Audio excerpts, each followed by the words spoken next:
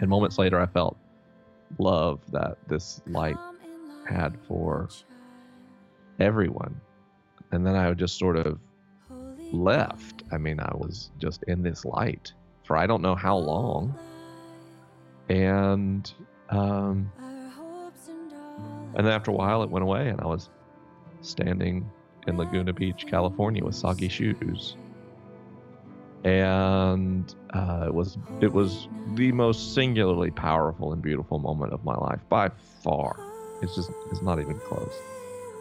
And I was so moved by it that I went back home and asked my neurologist for a CAT scan because I thought I had brain cancer. You guys, it is hard for me to describe how much fun I had interviewing Science Mike McHargue. We talked God, spiral dynamics, social constructs. We talked about fundamentalism and climbing out of that. We talked about what's happening in the U.S. right now. And we talked about how to find a faith that is satisfying, both in the spiritual, mysterious realm and also the scientific, rational realm. I thought I would love this interview, but I really, really, really loved it. So Mike McHargue, also known as Science Mike, is a Christian turned atheist turned follower of Jesus who uses his story to help people know God in an age of science. Mike's the host and co-host of two podcasts, Ask Science Mike and The Liturgists, that have attracted a curious following of Christians, the spiritually interested, and the religiously unaffiliated. He is an in-demand speaker at conferences and churches around the country, and he writes for the Storyline blog and Sojourners and relevant magazines. You can find out all of his stuff at AskScienceMike.com, and you can read his new book called Finding God in the Waves, How I Lost My Faith and Found It Again Through Science. So enjoy the podcast. Well, hey, folks, I am here with Science Mike. Mike, how are you? I understand you are in the middle of a major move right now. Just a short, 2,412 miles. So, to be exact. So you're moving from Florida to the West Coast, Los Angeles, yeah, LA. And I've only been in Tallahassee 35 years next week. So wow. Hadn't been here that long. So why the move? I am involved with a project called The Liturgists, and that's based in Los Angeles. Yeah. And it's just kind of hard to do what I do in Tallahassee, Florida. Air travel is a real pain. Yep. Nobody else creates, content for a living.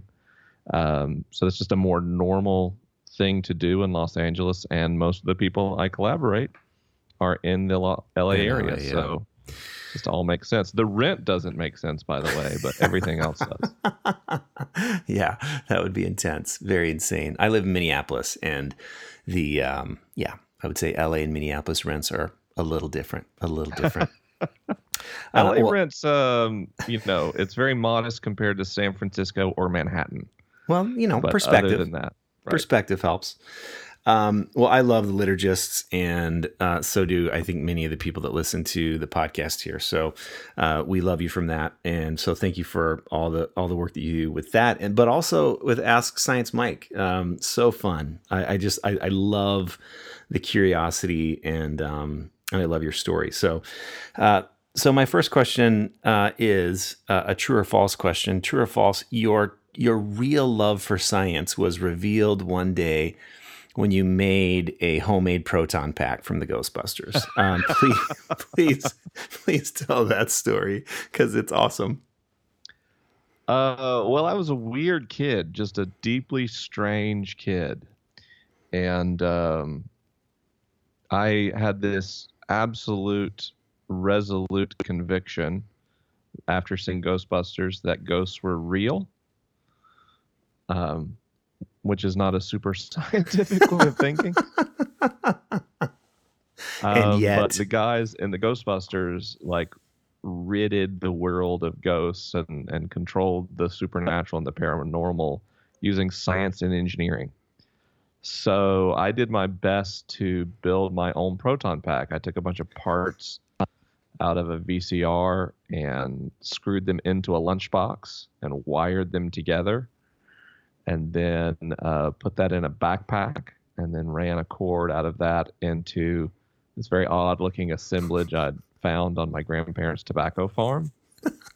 And then convinced all my neighborhood buddies to build proton packs of their own, and we would run around at night catching ghosts to our delight. When I read that, I just was like, oh my gosh, that is brilliant. That is so brilliant. Now, did you sell these packs? Did you make money off of this idea, or was it just purely investigative, fun? Was it, yeah. No, I didn't sell them. But, was that when you're at that age, kind of early elementary school, maybe mid-elementary too, there's this interesting blurring between playtime and real. Your imagination is especially potent. So I think it was both fun and something I viewed as a genuine public service.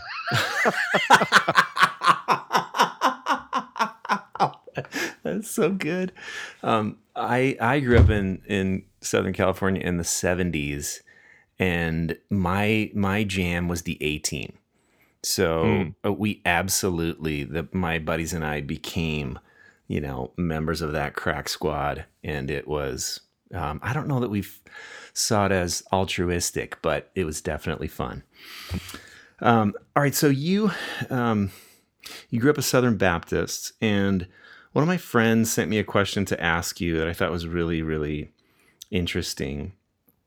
She grew up in a fundamentalist background, which basically said, anything that was bad in the world, anything that came up, small or big, was all Satan's fault. And so you'd pray against Satan for everything. And then anything that was good was immediately attributed only to God. It was, it's all God, not you. And so her question was, because she's really starting to deconstruct that. And her question is, like, how do you understand evil in the world? This is a small question, Mike, just a tiny little question. But in the context of the fundamentalism in which she grew up, talk to her about how that affected her psyche and about how she can climb out of that.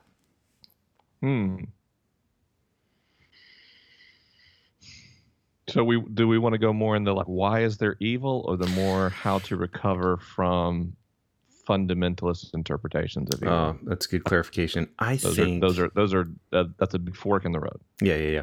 Let's take how to recover, because I think her name's Sarah. Hi, Sarah. And that, I think, is where she's going. So how do I recover from that wonky, weird thinking that I no longer believe in? I think you start, Sarah, by admitting the ways that you've been hurt by your old ideas about God that were handed to you. You didn't search for this story about God. It was handed to you. And in some ways, this has caused you to experience guilt and experience shame, to judge other people, to judge yourself harshly. And you admit that. You accept that. You cry about that. You complain about that to close friends. You talk about it over and over and fixate on it. And you do the things you have to do to get in touch with the fact that there is pain there, that there is perhaps some degree of trauma there. And then, as you've learned to connect with that, you also start to remember the things about your faith that helped you. Maybe it helped you see the world in a way that was certain or clear. It let you make moral decisions. It let you feel involved in community. There were these blessings that came along with that faith. And the two paths here, one, getting in touch with and not denying the ways in which it hurt, but two, also honoring the ways in which it helped you and indeed shaped you into who you are today, are part of that emotional process of grief and recovery. But it also means you have to be mindful, to be aware of your mental thought process and notice when that old way of understanding evil influences your thinking today, at which point you go, I don't think that way anymore. Yes. And you begin to approach the world however you do today, with whatever insight, with whatever, ethical framework you use to make moral decisions. You intentionally shift into it and remind yourself that you don't view suffering or unfortunate events as an antagonist agent operating with some license from God. Yeah. That's how you used to think, but it is not how you think today. Beautiful. So that kind of brings me up to the idea that I think when people that grow up in any kind of fundamentalist background, I think not just Christian, but when they begin to expand their thinking, there's a guilt that comes along with that, and there's a fear that comes along with that. It's kind of the slippery slope, phenomenon that, man, if I take one step toward this, I will wind up somewhere very dangerous, and all my family will reject me, which might be true. What would you say about the slippery slope phenomenon? It's not a thing. Yes. It's called a fallacy for a reason. Yes. Accepting one idea does not automatically lead to another. First of all, I would say that we put too much stock in ourselves as rational agents, that we overestimate our ability to evaluate a set of inputs and come to a conclusion via logic or rational thinking. The science would tell me that human beliefs are largely formed by social identity. The labels you use to describe yourself are much more predictive on how you'll interpret an issue than the information that's been put in front of you, or the manner in which, in fact, that information has been put in front of you. So if you're worried about a slippery slope, worry about where the labels you assign yourself will take your beliefs. You don't believe things because you figured something out through some elegant thinking. Your worldview is largely shaped by social identity because you are a social primate. Yes. I read a quote several years ago that I've just loved, and it is, I found God at the end of the slippery slope, and she said, welcome home. I love that. Have you heard of that? It's wonderful. Yeah. That's a great quote. Yeah. I love it. At the end, I think, the end of the slippery slope would be the end of the fear, the end of the idea that everything's going to fall apart if you don't think in just a certain way. Yes. But I think it also reveals the power of these social identities and because they're largely unconscious, like we're not aware of what you just explained, that we make decisions based on social construct and identity versus, some rational decision making that we thought we didn't make, because that's largely unconscious. I think it seems like it's really hard to break out of. Am I right on that? Oh, sure. Yeah. I would say more than hard, it's impossible. Yeah. I think through great effort, and there's a reason we talk about rigor in the world of academics, right? Rigorous thinking, rigorous methodical research. It takes a powerful system of constructs, concepts, and accountability to mitigate effectively human unconscious bias. Yeah. It's what science is designed to do. It fails sometimes, but I think it works more than it doesn't.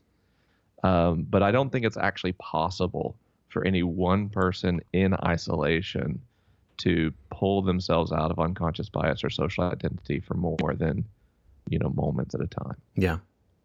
I think that's why the liturgists and other movements like that are becoming so powerful. It's like there's this naming of truth and sort of experience and mystery and science all wrapped together in some people who dare to be honest about some things, and people are finding some great freedom within that, I think. So, so you were a Southern Baptist, and then you became an atheist, and then you were standing in the ocean, and something happened. Can you tell that story? Yeah, sure. I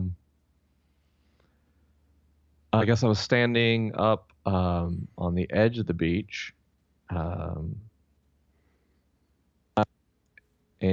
are you still there? Yes. I heard a blip, and I didn't know what that was. I heard that My blip apologies. too. It was Satan, probably, I think, trying to The devil trying to trying end to this interrupt our podcast. So I'm standing up on the beach, and it's probably like 2:30 in the morning, and I was kind of praying / shouting at God because I didn't believe that God existed, and I'd had this strange experience earlier in the evening where I'd heard a voice that wasn't there, and that made me confused as a non-believer. And as I sort of let these condemnations out and all this anger and incredulity toward God,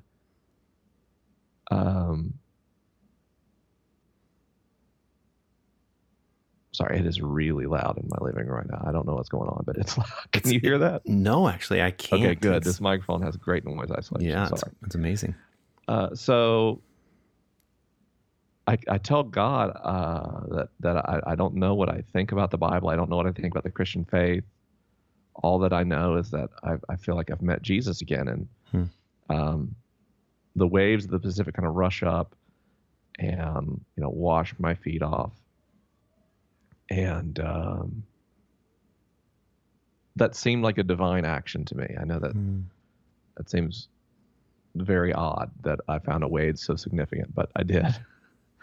And so I looked up and I said, is this real? Is this happening? And then I had an incredibly powerful mystical experience. And if you're a skeptical person, these have been studied. They're not, I'm not making some irrefutable supernatural claim here.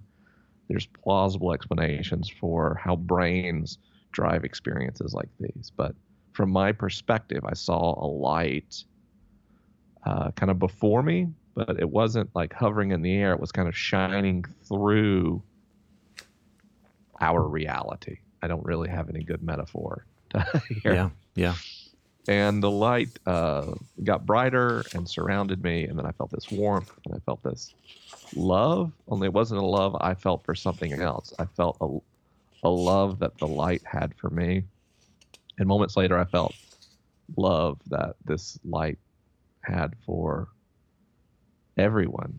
Wow. And then I just sort of left. I mean, I was just in this light for I don't know how long. And then after a while, it went away, and I was standing in Laguna Beach, California, with soggy shoes. And it was the most singularly powerful and beautiful moment of my life by far. It's not even close. Yeah.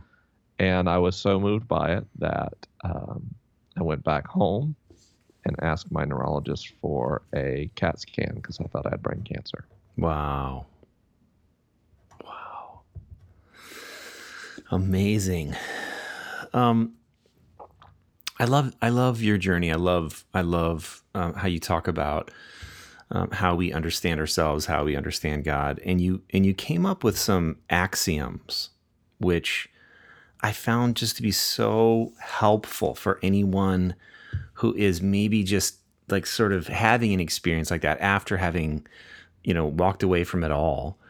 That these axioms that you created or came to believe just strike me as exactly what people who are maybe feeling a slight pull back to faithfulness, but are so afraid of getting caught up in that old system. Can you share maybe one of them and talk about how you came to write those down? And so like all of them are, like God is at least this, and even if that's all God is, then that's good because this. So can you riff on those for a little bit? Yeah, sure. I mean, I don't. I hardly ever think of them anymore. Okay. Yeah. So these were designed for someone who, like me, had a basic epistemological struggle with faith and belief. Yeah. So if you've never been here, this doesn't make sense, but you can get to a point where any way people claim they believe in God sounds like nonsense to you. Yeah, exactly. Like even that story you just told, I mean, like you told it in such a beautiful way, and I can hear some people going, "Oh my gosh." I mean, like, yeah. Right. And they should. From a certain normative, modern, materialistic framework, which by the way works incredibly well. Yeah. It's ridding the world of disease. It's feeding billions of people. It's putting robots on Mars. It's making iPhones. This is a useful worldview. Yeah.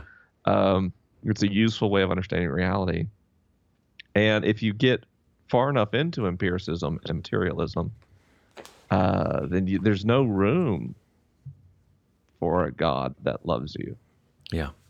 Or a God who is aware you exist. Yeah. I mean, the most you can get is maybe a deism, that there was a mover that caused the universe to be, but you don't get a God that's involved with the universe today. Yeah.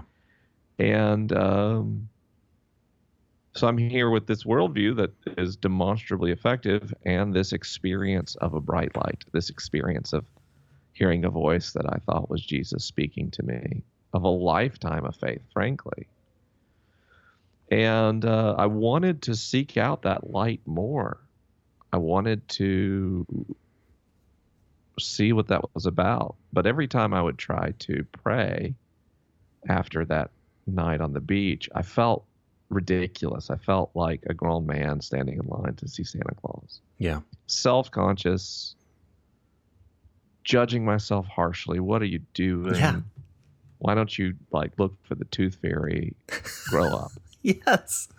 So I had to figure out, is there some way in an empirical framework to understand God, to understand prayer and sin and what faith itself is? And so I started actually not with an axiom for God, but an axiom for faith. I don't even remember if this is in the book or not, but faith is at least a way to contextualize the human need for spirituality and find meaning in the face of mortality. Even if this is all that faith is, spiritual practice can be beneficial to cognition, emotional states, and human culture. So it's this idea that whether or not spirituality denotes something supernatural, whether supernatural is a word that has merit or not, the fact that people have faith is, one, driven from some pretty natural human needs, and two, can have some positive results, right? Yeah. So I'm making an empirical claim that faith is useful, not necessarily that faith describes an objective feature of reality. And that's, boy, we're getting in the weeds here, but no. For someone who craves the practice of faith but can't get to the supernatural, this, for example, allows you to have a spiritual meditation as opposed to a secular mindfulness meditation without being so self-conscious. And the way our brains work, when you feel self-conscious, your rational analytical brain is basically coupling with some mechanisms in your limbic system and your orbitofrontal cortex to experience shame on self-analysis. Yes. And this is a way to break that cycle by giving the prefrontal cortex a cookie. Yeah. Here you go, prefrontal cortex. Yep. Here's some rational information about this practice to get it out of the way, because brain science tells us that our experiences with God aren't rational analytic. Right. They're experiential They're based on the feeling parts of our brain. And so then, as I kind of understood faith, I'll give an older version of the God axiom. God is at least the natural forces that created and sustained the universe as experienced via a psychosocial model in human brains that naturally emerges from innate biases. Even if that is a comprehensive definition of God, the pursuit of this personal subjective experience can provide meaning, peace, and empathy for others. In other words, God is why we're here, as well as what lets us view the universe as God. And if that's all that God is, it still can be good for us. And as I built these axioms, basically at first they just let me pray again. Yeah. But ultimately, they let me read the Bible. They let me participate in a spiritual community at church. And ultimately led me to mysticism, where I was able to sit in contentment with my unknowing. Yes. Well, I think the reason why I asked, Mike, and thank you so much for that great explanation. And by the way, to everyone who's listening, I will include a link to all the axioms that I think maybe that was 2014 or 15, or maybe earlier that you made those. But anyway, I will include a link to those.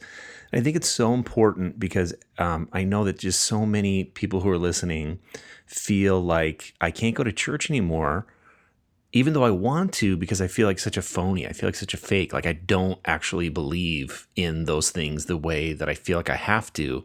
And so I can't engage at all. And so it's this, but it's very painful, right? Because it's for some people, it's not like I just want to abandon everything and start something totally new. It's how can I, like, is there a construct where I can begin to, with some rationality, with the cookie to the prefrontal cortex, I love how you put that, start to wade back in. So I think that's why it's so helpful for those of us who maybe are having a hard time. So thank you for that. So I'd like to get in a little, I was about to say, I'd like to get in a little bit to spiral dynamics, just for a minute or two, because that's a small topic. But I think I would like to get into that because I think it provides at least one framework for understanding how you don't understand a certain type of person and they drive you crazy, or you look with disdain on a certain group of people, or with fear in a certain group of people. And I think spiral dynamics helps us understand a little bit of human consciousness and where it's been and where it's going. So do you have a elevator version of what the idea of spiral dynamics is? It's based on the work of Claire Graves and Don Beck. And spiral dynamics is a model for understanding the evolution and interaction between human consciousness, the environment, and the changes human consciousness brings to the environment. It is interesting in that it attempts to explain both the progression of an individual human consciousness as well as the collective aggregate of human consciousness in a society simultaneously. Right. So it is interesting, insightful, powerful, extremely Western-centric, limited. Yeah. So I think some people, when they first hear the theory, it becomes like a theory of everything for humanity, as opposed to a model that is good, in descriptive capacity in certain circumstances, especially in, Western civilization. For sure. Well, and maybe if we have time, we can get into second tier thinking. That would be fun. But can you just kind of go through the colors and then give some examples, perhaps, so that people can get a little bit of a framework of how it works? Yeah, so this is super tough to do without any visuals. So I just want to I'm going to start by include. admitting that. I'm going to include. I know. I mean, it works best to kind of do step by step, but I will include some of the visuals on the show notes. So, folks, like, open up the show notes, steveweens.com/show notes. Even as Mike is talking here, as you're listening, if you're at home, if you're not driving, if you're not running, if you're not riding your bike, and if you are, you can check them out when you get home. So, go ahead. So the first thing you would say is the name Spiral Dynamics is important. Why a spiral? It is composed of these levels of consciousness, V-memes, which are cognitive containers. They don't describe what you believe. They describe the confines on the ideas your consciousness can contemplate. Yes. And they exist in a spiral. It means that as you move through the spiral, there's a widening of what ideas your consciousness can entertain, but not necessarily what you believe. And dynamics, meaning that it's not the Enneagram, it's not Myers-Briggs. You don't find one of these levels and discover that's you. Your particular circumstances in each and every moment will dictate what the dominant V-meme is for you, what the dominant level of consciousness is. You don't stay anywhere in spiral dynamics. Right. You kind of have a maximum achieved V-meme, then you have sort of your normative day-to-day V-meme, and then given your circumstances, you may move to other places. The other thing to understand about these V-memes is later stages of consciousness aren't better. They're adaptations to environment. There's no reason to aspire to a new V-meme. They all have healthy and unhealthy representations. And just definitely don't think like, ooh, you hear the higher ones, that's me, or that I got to get to that. I got to get to that. That's wrong. So in spiral dynamics, it begins at the archaic stage of consciousness, which we describe with the color beige. And this would be a pre-civilization, pre-linguistic humanity. The goals here are to survive, to get food, shelter, safety, and sex. If you were to imagine a beige V-meme in modern society, picture an infant. Yeah. Infants are all about the fulfillment of their basic physical needs. Think about someone in a war zone. Or in a chaotic situation. Think about a homeless person, someone who is trying to figure out where their next meal is going to come from. And if that goes well, if you are able to, on a sustainable basis, achieve your needs, or as a culture, you move from non-linguistic troops to linguistic tribes with culture and support systems, then you move into the magical mythical stage of consciousness, whose color is purple. These colors, by the way, are arbitrary. Yeah. And at this level, we serve the tribe, we placate the spirits, we honor family and ancestors. The shaman has power. Yeah. In a purple tribe, the ones who can intermediate with the unseen spirits that control when the rains come and nourish the crops, for example.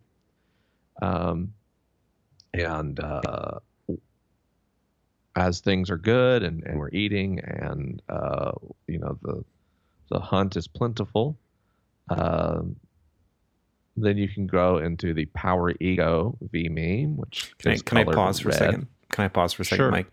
So, like, as you read the Hebrew scriptures, as you read, Joshua going into the promised land, is that primarily purple? There's some purple there. There's some red. Okay. Too. Yeah.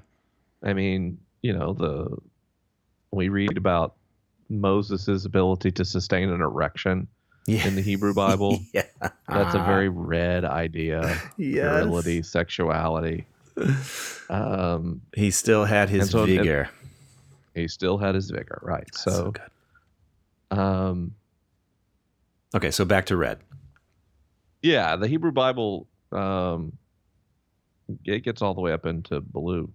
Okay. Anyway, so in red, you have power, ego, dominate, win, display sexual prowess, and virility. This is sports. When we play sports, we send our warriors onto the field of battle, painted in the colors of the tribe, and we all scream. That's red. Yeah. This is dictators and autocrats. They're red leaders. Everything's about display of power. If you buy a Corvette, that is a red car. Yeah. It is muscular. It is sleek. It is oddly only appreciated by other men, but if you say that too much, Corvette sales would fall. I drove a motorcycle for a while, and like women never notice the motorcycle. Other guys notice the motorcycle, right? That's the which trope, is interesting signaling. Yeah, but it's I don't know. That's so good. So red is actually an essential development in human psychology and individual psychology. You have to be able to assert your ego in order to do anything in the world. We tend to look down on red, right? Because we think of its unhealthy expressions. But if you see someone being oppressed, you kind of have to go red to do something about it. Yeah. Right? Yep. So, anyway. So after you go to red, eventually people will get tired of being beat up by the powerful warrior of physical strength alone, determining viability for rule.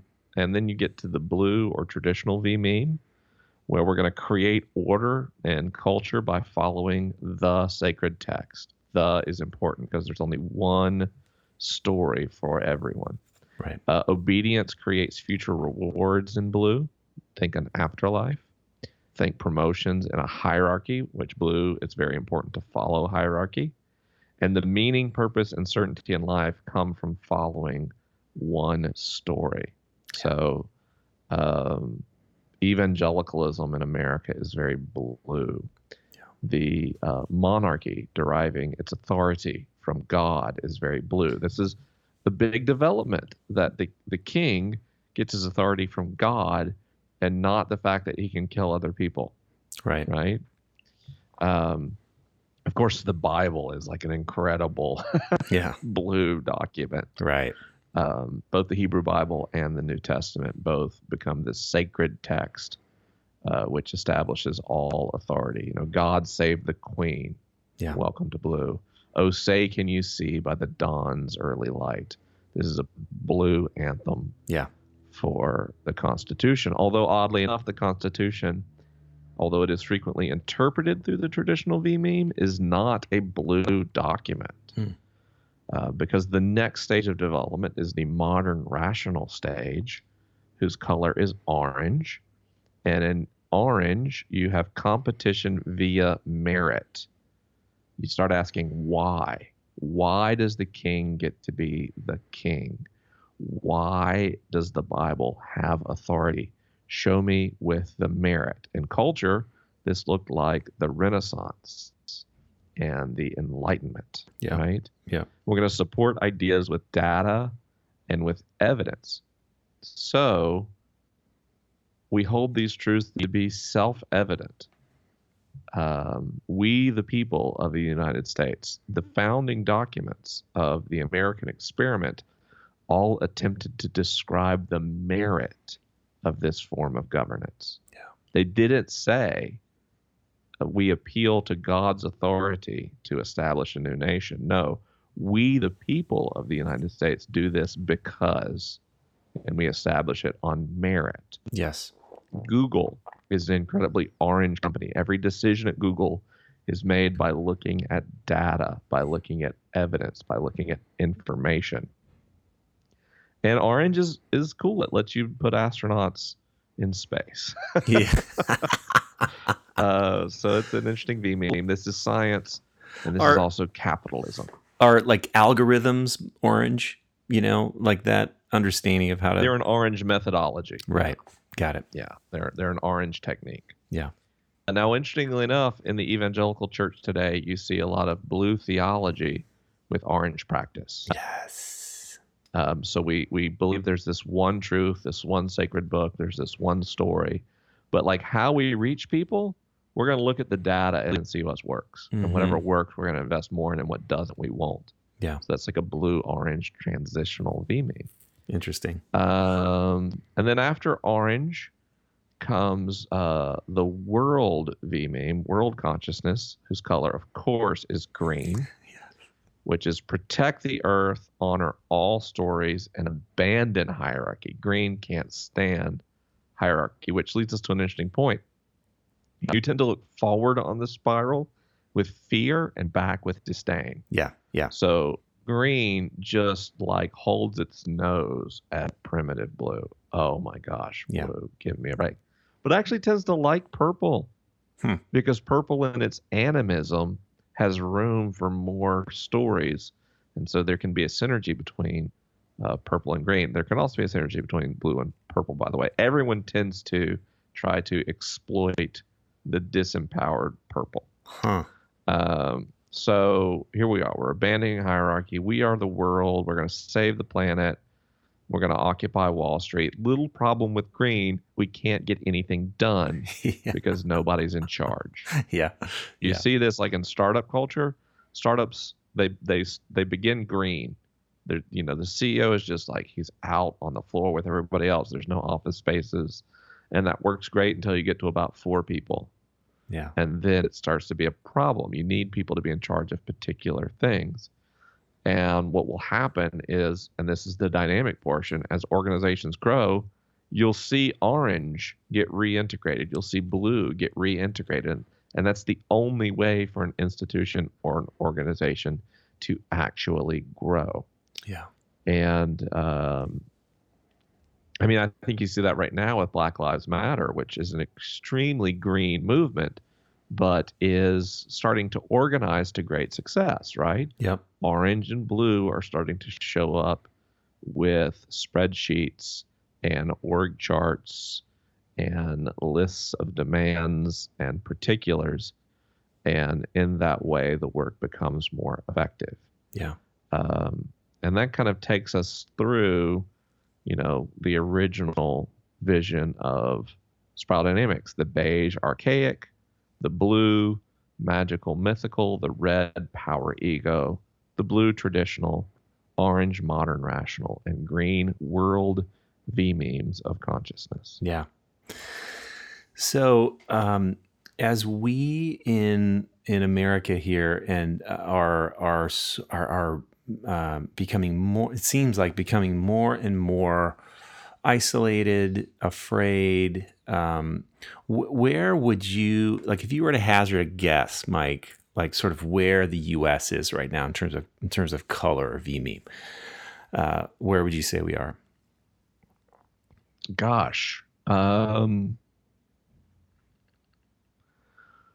would say the center of gravity and the populace is purple. Yep. I would say that the center of gravity and leadership on the GOP side was blue until November of last year when it went really red. Yep. Right now, red is just absolutely cleaning the carpet with blue in the GOP. Yep. And every time blue tries to get up, red knocks it over again. Yeah. Which is fascinating. It fascinating. Is. By the way, historically, this has not gone well. Well, when red took over in Iran, you went from orange to purple, right? Right. Red. You don't give red modern democracies. Right. You don't give red modern weaponry. You don't give red what red has right now. On the left, it's a very green-orange leadership with a purple coalition. And what you saw in November, by the way, is red stole some of the purple, a lot of the purple in the Midwest. Yeah. From the Democrats. Because purple is disempowered. Purple says, who's going to move forward? And red says, me, with great confidence. Yep. I'm the strongest. I'll go in. I'll knock those fools on their asses for you. Yep. And purple goes, yes. Right? So interestingly enough, sometimes red can speak purple language better than green. Green makes purple feel understood and maybe can make them feel safe, but they can't make purple feel empowered. So I think that's what's happening in America right now. Thank you so much for saying that. It's interesting because as I said, I live in Minnesota, typically a very, very DFL state, very Democratic state. I mean, right, probably a month before the election, October, I drove out of the Twin Cities, which all you saw were Hillary signs and Hillary bumper stickers and all that stuff. And I drove what we call outstate, which is, rural. And I mean, all I could see were Trump Pence bumper stickers, yard signs, and it was really fascinating. And I remember, because I hadn't really been rural for a while, and I remember going, oh, here we go. Someone is giving folks who have felt really left out some empowerment, and Red does that, right? I mean, I will, as you said, I will kick their ass for you, and I'll get it done yesterday. And I think that's exactly what happened. Interesting. The problem, though, is Red creates a tribal marker. And so while like white purple in the Midwest feels heard, people of color all over the country now feel like they're on the other side of a very important dividing line. Right. And that's why I think this is an unhealthy expression of Red. Right. Because the tribe looks more like 1950s America than 2017 America. I actually think if the populist uprising that Trump represents was a multiracial coalition, yeah, that was deeply concerned with poverty and income collapse in the middle class across the racial spectrum, then I would probably be wearing a "Make America Great Again" hat. Yeah. But instead, it's a Red that is saying "I'll take care of you" by demonizing American citizens, and that's what concerns me. Exactly. Well, that's well said, and I think it seems to be lifting up a sort of false nostalgia about the 1950s and sort of as you said, casting a bit of a blind eye to the current reality. And I think that appeals to lots of people. Yeah, let's go back. Let's go back to, those days, wherever those days were, in which we've forgotten all the problems, instead of how can we move forward with really what is. So, well, I don't know if you just tell me, because I can move right on. But you said Spiral Dynamics is very Western, it's very limited. Do we have time to get into second tier thinking? Is that just too big of a nut to chew off at minute 48? I mean, if you want to talk about it, we can. Let's go there. Theorists speculate that there's V-memes beyond green, and that Spiral Dynamics is built on octaves, and this is another octave of consciousness. Whereas the first tier has, so a body of research to support it, the second tier does not. So even among like the Beck school, the Spiral Dynamics proper, the second tier is not well supported by data. Of course, the entire theory, as expressed by Ken Wilber through integral theory, is not an evidence-based model, but instead, kind of a metaphysical, philosophical framework. Yep. Which is interesting, but I've already disclosed my empiricist bias earlier in the program. Yeah. But there's this idea that maybe after green attaches to the internet and gets real-time feedback from all stories across the globe, that it gets a fire hose of physics thrown in there as well. There can become an intuitive insight where the nature of V-memes is intuitively understood. And at that point, you have yellow, a reflection of beige, the first stage of an integral consciousness. And at that point, nothing is certain. How do you know anything? You just have this intuitive knowledge that people have worldviews they're using to try to survive. And then you begin to exploit this system to survive because you understand motivations of red and purple and blue and orange and green. You can speak in their language to your personal gain. Wow. So yellow hides. Yellow feels alone, much like beige does. Yeah. Yellow tries to survive and uses the tools that it has. Only now those tools are the mechanisms of human consciousness. Yeah.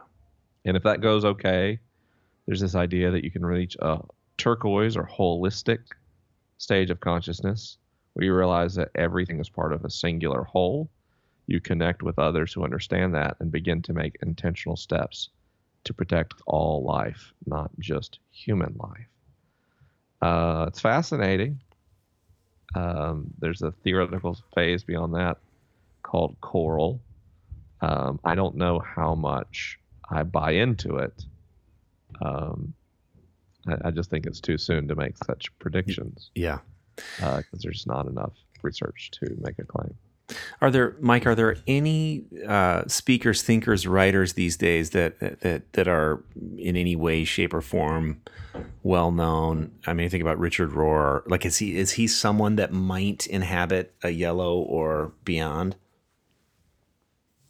Maybe. I mean, the question is it yellow or is it like green plus? Right. Do you see what I mean? Like, is this just a further development of the existing framework or something new? Right. I think if there is something like yellow, then someone like Richard Rohr could represent it, but I don't know. And I'm also generally, you want to be careful prescribing V-memes to other people. Right. No, that's a good call. Good call. I mean, I used our president earlier, but I think he, if you told him spiral dynamics, I think he would probably just, I mean, he has red hats for God's sake, but yeah. No, I get it. I think, yeah. I didn't think that was a stretch, but in general, I'm reticent to. Yeah. No, that's good. That is totally. Okay, I have a question from my friend Ferg, who lives in Dublin, and he's a therapist, he's a theologian, and he's doing some work on the association between PTSD and kids who were taught sort of the really severe version of hell, which is you'll burn forever apart from your parents, and that kind of thing. And so have you ever thought about, or have you ever seen any associations like that? Anecdotally, sure. Yeah. I haven't seen research about it, so I'd be fascinated. I'll be in Dublin in October at the Rubicon conference, so if he'll be around, I'd love to hear from him personally.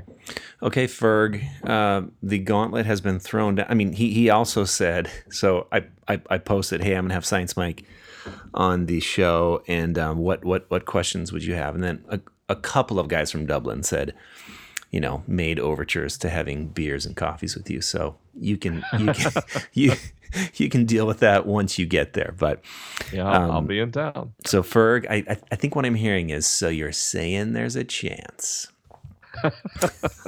Yeah, no, I mean, I'd love to. We did an episode on spiritual trauma, and that would have been really useful to have. So that was a fascinating episode. P.S. Okay, thank you for that, Mike. Do you have time for a speed round? Sure. Just free association questions. I have 7 of them. Just quick. Okay. Number 1. Anterior cingulate cortex. Just quick free association. The neurons that give us compassion, empathy, and the seeds of love. Beautiful.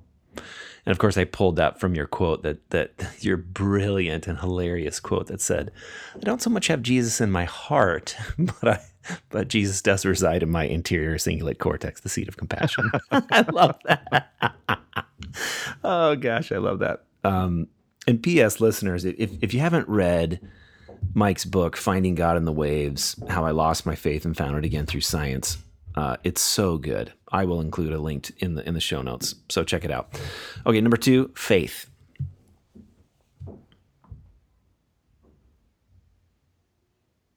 Hope. Beautiful. Number 3, nerdy. Sexy. Yeah. Well played, The new sir. sexy. With the new sexy. Nerdy is the new sexy. Oh, I think you have your next book title. Nerdy is the new sexy. I think we have landed. I'll talk to Chris about it, and he'll push that forward. Number 4, honesty.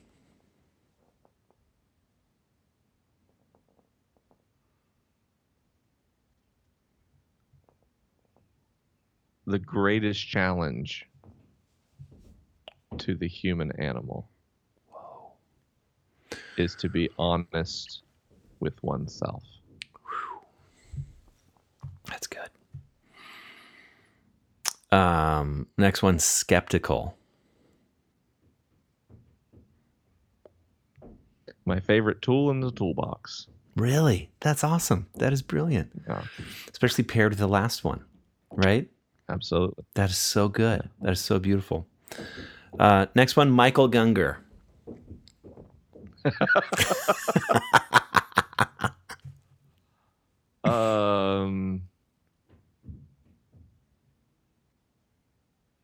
As mystics, my feelings for Michael Gungor are beyond the articulation of words. Beautiful. Okay, last one, future. Faith. Did you say faith? I said faith. Oh, that's good. Well, man, quickest hour of my week just happened right now. That was really, a good time. Thank that you. was so. Oh gosh, this was. I wish we had more time. Was there any? Okay, can I ask one? And this can be like number 8 on the speed round, because I don't. I know we're out of time. You got a house to pack. You got dogs to feed. You got LA to get to. But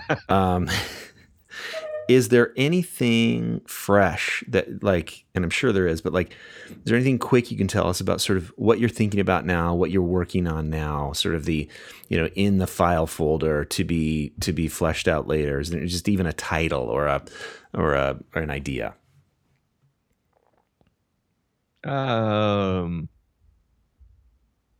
Well, I mean, my work is it's pronged, right? We got some really good stuff coming on the Liturgist podcast for sure. Topics people want us to cover for a long time. We're working on an episode on sex. We're working on a series on God. So a lot of my thought is there. But then the thing I think about most right now is the next book I'm working on, where I'm trying to unpack why our own behaviors and beliefs and feelings can surprise us so much. Like, why do we do things that we don't want to do? And why don't we do things that we do want to do? And I got a box of about 50 books at my feet where I'm trying to find the answer. Beautiful. Well, and as long, Mike, as you can fit in nerdy is the new sexy into the byline, or maybe the foreword, I think we'll be satisfied. But that sounds all those things sound great. So friends, really invest in Mike's work. You can find him on the Liturgists. I'll include all these links on the show notes. But the Liturgists, that's his podcast that he co-hosts with Michael Gungor and friends. And Ask Science Mike is fascinating because the listeners choose the questions and then Mike just riffs on the answers. Brilliant. Finding God in the Waves: How I Lost My Faith and Found It Again Through Science. That's the book that he wrote last. That's out. And is there anything else that I missed, Mike, that where we can find you, where we can experience your work? AskScienceMike.com has links to everything you just mentioned. Okay, just go to AskScienceMike.com. And anywhere you're going to be coming up that might be fascinating for people to check in. I heard Dublin, and I know quite a few listeners are from Ireland, and especially Dublin. So anywhere else you're going to be? Doing a UK tour in October, so we'll do London, Manchester, Edinburgh, and Dublin. And then we'll do liturgist gatherings in Los Angeles, Boston, and Seattle in September and October. We're taking this summer off to move the family, though. Yeah. But as always, if you go to AskScienceMike.com and click on events, I go all over, man. All right. Well, that sounds like the way to go. Just go to AskScienceMike.com and find out all kinds of beautiful, delicious, good stuff and nerdy stuff, which is what I like the best. Thanks, Mike. Just much luck and blessings on you as you move. And I really look forward to hearing more of your stuff, reading more of your stuff. You're a huge gift to many of us who are exploring what's next here in spirituality and faith. And so thank you so much for being on. I really appreciate it. That's really kind. Thank you, Steve. Thanks so much for listening. You can follow me on Facebook at Steve Wiens Author, Twitter at Steve Wiens, and Instagram at Steve Wiens. And you can find all my work, all my books, the show notes, all kinds of other fun stuff on my website, stevewiens.com. And please consider supporting me on Patreon. Lots of fun benefits for all levels of patrons. Check it out at patreon.com/thisgoodword. The truth was you knew you were losing that fight in your suburban